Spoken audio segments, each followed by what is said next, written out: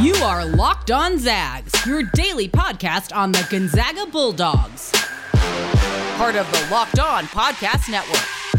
Your team every day.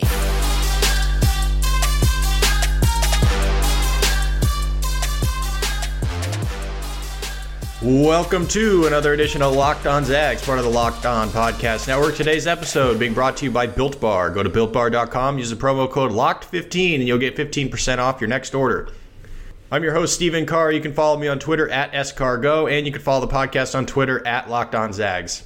4 months ago today, December 5th, Gonzaga and Baylor had their 1 vs. 2 matchup in Indianapolis canceled because of COVID. From then, we wondered, what if? They've been the best 2 teams in the country all year. They were separated by a single point in the preseason AP pool. Here we are, 4 months later, and the what if will finally get answered. Gonzaga and Baylor playing for the national championship, with the winner getting their first title in school history. Perfection is on the line for Gonzaga. It's the most anticipated national title game in years, and we finally get it tonight, 6:20 Pacific on CBS. Today on the pod, we'll preview that game with Garrett Ross from Locked On Baylor. The two of us ask each other questions, the biggest questions from each other's teams, and how each team can attack the other, and who has the biggest advantages and why. But first, some really quick news and notes before we get into all of that. Gonzaga baseball, they got a 3-game sweep over the weekend over Pacific. They had 2 shutouts on Thursday and Friday, and then a 2-1 victory on Saturday. They're 7-2 in the WCC standings. They're alone in second place, 1 game ahead of Portland and San Francisco. San Diego is still atop the standings at 5-1 after playing a non-conference opponent this weekend. Gonzaga will now host St. Mary's this coming weekend. First, they're playing at Oregon State for the next 2 nights, and they have a first pitch tonight at Oregon State at 5:30 p.m., which is the most unfortunate timing to have a baseball game when your basketball team is playing for the national championship. Good luck to the baseball team. Hopefully they've got the game on in the clubhouse and are paying attention to it or something. Spokane's own Lexi and Lacey Hall are national champions. Stanford beat Arizona 54-53. The Hull twins won the high school national championship at Central Valley a couple years back, and now they are national champions at the NCAA level. Anton Watson is going to look to join them tonight and give the Greater Spokane League 3 NCAA national champions in 24 hours. And last, let's go through a quick stat blast with some just extra stuff coming out of the Gonzaga-UCLA game. Then we can close the book on that and move on to Baylor tonight for the national championship. Here we go. UCLA shot 57.6%, committed just 10 turnovers, and they held Gonzaga to 7 made threes. In games this season prior to the semifinals, teams that shot at least 55%, committed 10 or fewer turnovers, and held their opponent to 7 or fewer made threes were 98-1. UCLA can put one in the loss column. It's now 98-2. UCLA shot 68%. They were 17 for 25 from mid-range. It's the best mid-range performance in any tournament game since 2010. Gonzaga and UCLA combined to shoot 58.2% combined, the highest combined field goal percentage in a Final Four game since the 1985 National Championship game, which was Villanova and Georgetown. They shot 63% combined. 19 lead changes in the game. The largest lead was 7. There was no more than 6 unanswered points the entire game. Gonzaga was never allowed to go on a run, and it was out of the 45 minutes played, it was either a 1 or 2 score game for 43 minutes and 51 seconds, which is absolutely nuts. UCLA and Gonzaga joined the 2016 North Carolina-Villanova Classic as the only 2 Final Four games since 1985 to feature multiple game-tying or go-ahead shots in the final 5 seconds. The game tied with 19 lead changes, the most in any NCAA tournament game this year. And finally, Drew Timme. Can't say enough about Drew Timme in this tournament. He has scored 82 paint points. 82 points in the paint in this NCAA tournament. That's the most by any player in any NCAA tournament since 2010, and he still has 1 game to go. Speaking of that game, coming up, Garrett Ross from Locked On Baylor talks with me as we preview tonight's national championship. If you want to bet on that national championship game, Gonzaga is a 4.5-point favorite. BetOnline.ag is the place to go. BetOnline is the fastest and easiest way to bet on all your sports action. College basketball is in the national championship, the NBA and the NHL are in full swing. BetOnline even covers awards, TV shows, and reality TV. Real-time updated odds and props on almost anything you can imagine.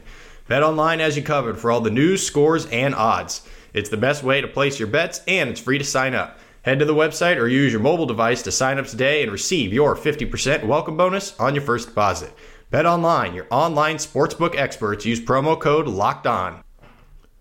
Get all the sports news you need in under 20 minutes with the Locked On Today podcast. Host Peter Bukowski updates you on the latest news in every major sport with the help of our local experts. Follow the Locked On Today podcast wherever you get your podcasts. Gonzaga and Baylor play for the national championship tonight. The winner will earn their first title in school history. Stephen Carr from Locked On Zags, Garrett Ross from Locked On Baylor, here to preview the game for you. Garrett, I'll go ahead and start. Gonzaga, they've faced some great defenses this year, and it really hasn't mattered. They're the best. They beat the best two-point defense in the country when they faced USC, and then again on Saturday, shot 71% inside the arc against UCLA. What gives you confidence that Baylor can be the one to slow them down? I think for me, the first thing I'm going to have to go to is Davion Mitchell. When you look at Davion Mitchell, he has won just about every defensive award that you can offer in the nation this year. I think he is the difference maker in this matchup. It's something he gives like an extra element to guys that Gonzaga hasn't seen before. They're still going to be. I'm looking forward to the matchup between him and Suggs, but I feel like he's the key to what separates Baylor's defense from other defenses in the nation. Baylor is one of the best offensive rebounding teams in the country. One of the trade-offs that kind of comes with that is that the numbers say that they're average in terms of transition defense, and the number one goal when playing Gonzaga is to slow them down in transition. So do you think Baylor will alter anything when it comes to offensive rebounding to kind of limit those transition opportunities for Gonzaga? They're going to have to do something because that's one of the key elements that Scott Drew is focusing on is how to slow down that transition. I believe Gonzaga is averaging 25 points a game in transition. So I don't know if it's more of a rebound by committee or what they're going to do, but they're definitely going to have to change up something and try to get, because that's been one of their weaknesses this season has been in the paint. So they're going to have to get more production from your guys off the bench, and Jonathan Tchamwa-Tchatchoua to have a big game like he did last time to counter that, and hopefully they can keep Gonzaga out of the transition. Speaking of the paint, Drew Timme seems to be Gonzaga's biggest advantage in this game. What do you think Baylor's game plan is going to be going against them? Man, he's such a special player that it's hard to really draw up a game plan for him. But for Baylor to be successful with Timme, I think this is going to be one of those games where they have to utilize their fouls. And what I mean by that is you're going to have to take Mark Vital's 5 fouls, Flo Thomba's, Jonathan Tchamwa-Tchatchoua's, and you're going to have to use those 15 fouls smartly throughout the game to slow him down and maybe try to force him to beat you from the line instead of going into the paint where he's been most successful all season long. In my opinion, Baylor's likely going to need 75 points at least to win the game, even on Gonzaga's worst night. Even if they hold Gonzaga to low 70s, so they're going to need 75. Is there any way Baylor wins this game if they don't hit double-digit threes?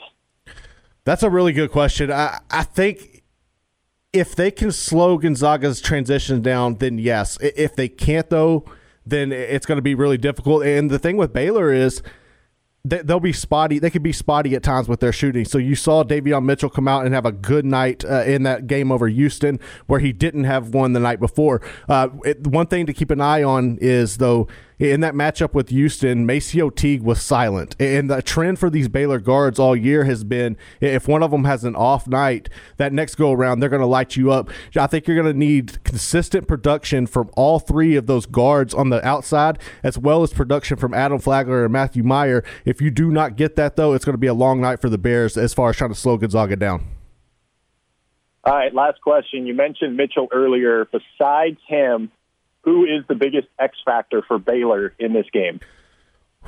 I'm going to say, man, you know what? I'm going to say probably Jonathan Tchamwa-Tchatchoua. He's played his best basketball over these past 2 games. When you look at what he did last night against Houston, against Houston in that game, He was successful in the paint. They had a lot of they were doing a lot of high pick and rolls to him in the middle. They took advantage of that. And when he went to the free throw line, he almost didn't miss, which is real rare when you see big guys, because a lot of the times they, for whatever reason, big guys struggle from the line. But he was been very efficient there. I think if you can get him to play smart ball and you can get him to own up on the defensive end and slow down some of that production from Drew Timme, I think Jonathan Chomachachua could be the X factor for Baylor. Before we continue and Garrett asks me a bunch of questions about Gonzaga, let me talk about Built Bar. Built Bar is the amazing low-calorie, low-sugar, high-protein, high-fiber, amazing tasting protein bar with 100% chocolate in all bars. They're perfect for keto diets. We just went through an incredible Built Bar madness where coconut brownie chunk beat out cookie dough chunk to become the Built Bar champion. But those aren't the only great tasting flavors. There are over 20 incredible flavors that are all soft, easy to chew, and healthy. Built Bar is great for the health-conscious guy. It's great for those looking to lose or maintain weight while indulging in a delicious treat. The Cookies and Cream Bar, for example, has 17 grams of protein and only 170 calories, 4 grams of sugar, and 4 grams of net carbs. Go to BuiltBar.com and use the promo code LOCK15 to get 15% off your next order. That is LOCK15 to get 15% off your next order at BuiltBar.com. It's April, and the Locked On NFL network of podcasts is shifting into draft mode. Tune in April 19th through the 23rd for the ultimate 2021 mock draft featuring analysis from NFL experts Michael Irvin, Brian Baldinger, and Mike Lombardi. Find out who trades up, who trades back, and who selects the next young star. Stay tuned for more info about where you can find the ultimate 2021 mock draft. Welcome back into this Locked On special. I'm Garrett Ross from Locked On Baylor here with Stephen Carr of Locked On Gonzaga. In the first segment, we talked about we were talking about the matchup, and Stephen had some questions for me. This time I'm going to hit Stephen with some questions. So, Stephen, you ready to roll? Let's do this. All right, man. So does the amount of energy that the Zags exerted last night in that game with UCLA put them at a disadvantage at all with the short turnaround with this to this national championship? Yeah, that's really interesting. I don't think the physicality necessarily is going to be a problem. I think that game was a lot more finesse than it was physical, but I think the emotional exhaustion from a mental side is probably the thing that they have to overcome more than anything else, just because of the way that they finished that game and the emotion and the buzzer beater and all that kind of stuff. So they had to, take 4 hours, celebrate, and then get right back to it today. Baylor had a lot easier time where they can watch, they can enjoy, they say, okay, that was a cool game, now let's get ready. But Mark Few has been pretty good at doing that his entire career, just moving on to the next game. Gonzaga's been pretty good at that all season long, so I don't think it's a huge concern, but it is certainly something to monitor if they come out slow on Monday night. So from a depth perspective, how do you see Gonzaga matching up with the depth that Baylor has? Yeah, I think Baylor's got an 8-man rotation and Gonzaga's got a 7-man rotation. And both teams essentially have 5 players who can score 20 on a given night. And then Baylor's got 3 guys who are, defensive and rebounding role players. And Gonzaga's got 2 players that are defensive / rebounding role players. So Baylor's basically got 1 extra guy. It happens to be a center. But I think their depth is actually fairly equal.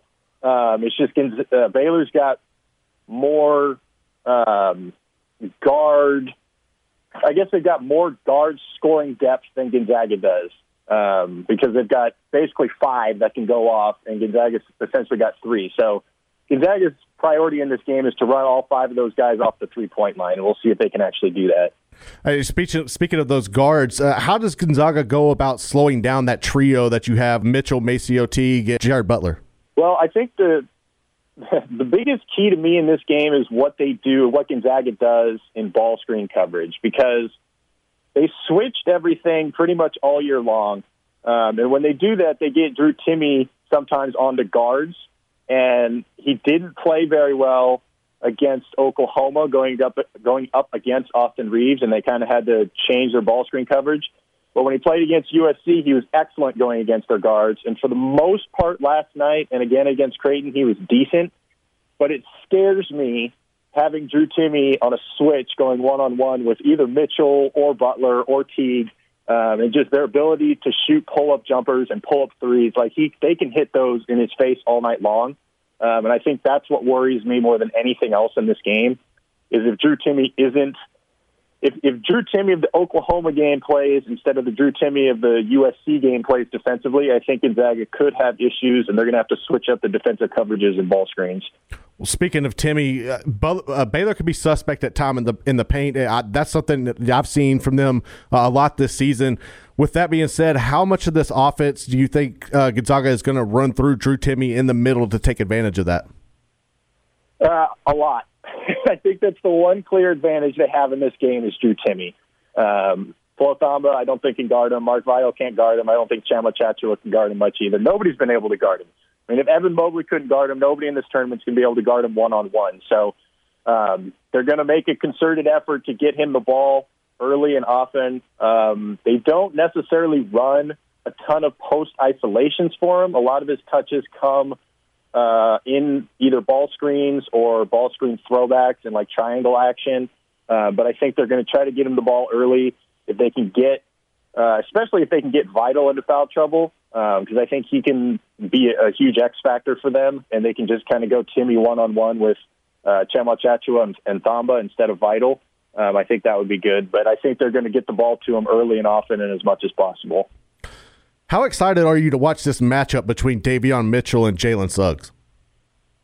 It has the potential to be the best matchup of the entire tournament.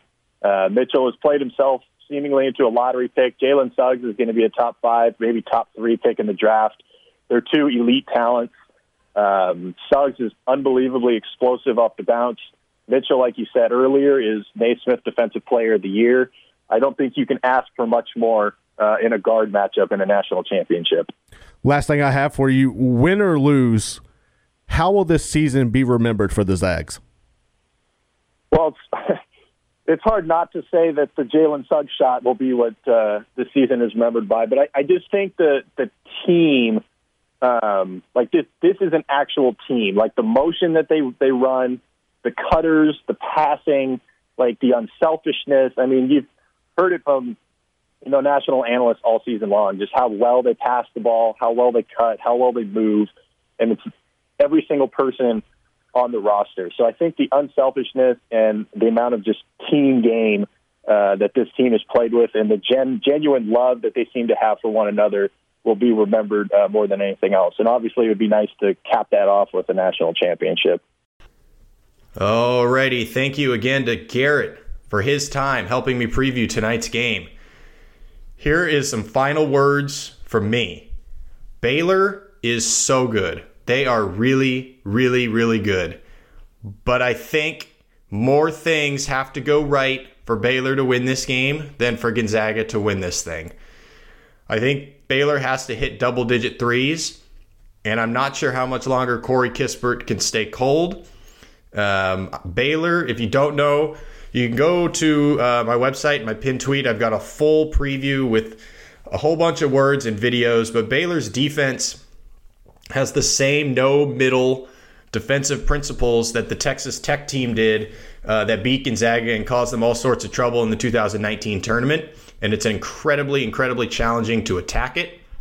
This Gonzaga team has better guards than that Gonzaga team. It has better spacing, and it has better perimeter playmakers. They also have the best transition offense in the country, and I'm not sure Baylor can slow it down if they attack the glass as much as they do. If Gonzaga takes care of the basketball, because Baylor forces a ridiculous number of turnovers, and if Gonzaga rebounds the ball, they're going to win the game. If you want an official prediction from me, I am going to say Gonzaga wins the game 84-78.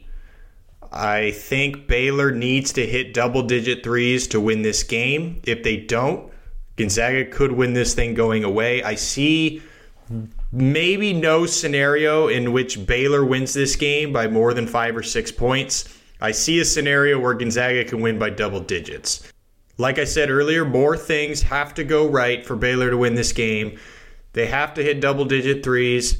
They have to limit Gonzaga in transition. And they have to find a way to somehow slow down Drew Timme. And to me, I said this in the interview, I said this on my article on my website, Drew Timme is the most important person in this game, and it's not necessarily because of his offense, but because of his defense. If they're going to switch 1 through 5 with him on the court, and he is going to match up one-on-one with Davion Mitchell, Jared Butler, and MaCio Teague, and Adam Flagler, and Matthew Meyer, he is going to need to defend them, A, without fouling, B, without giving up a ton of pull-up threes. I think Gonzaga's best chance is to let all of these guys drive and don't help off of shooters, because twos against Baylor is not going to kill you, especially when you're Gonzaga and you can score twos religiously. What is going to kill you is if you help off their shooters and end up giving up 12 threes in this game. So I think Drew Timme is the most important player in this game on both ends of the court, but especially defensively. I trust Gonzaga's guards. I trust their historic two-point efficiency to win out over Baylor's elite three-point shooting. I just hope we get a classic game, because it's been the best two teams in the country all year. It's been the best two teams in the country over the last 2 years. They've been on a collision course for seemingly 18 months, and we deserve an all-time great game. Thank you again to Garrett Ross for his time. Don't forget, you could rate and follow Locked On Zags wherever you get your podcasts. If you feel free to leave a review. You can follow me on Twitter @escargo, and you can follow the podcast @Locked On Zags. Whatever happens tonight, enjoy the absolute hell out of it. This has been one of my favorite seasons to follow of any of the teams that I root for. The Gonzaga community has been absolutely incredible this entire year, and it reminds us why we root for this school. We get 40 more minutes with this team, the greatest Gonzaga team of all time. It could be one of the greatest college teams of all time. It's been an unbelievable ride, and I don't want it to end, and I know you don't want it to end. But tonight, it must end on the biggest stage under the brightest lights. To quote Jake Taylor in Major League, I guess there's only one thing left to do. Win the whole damn thing. See you tomorrow morning. It is a great day to be a Zag.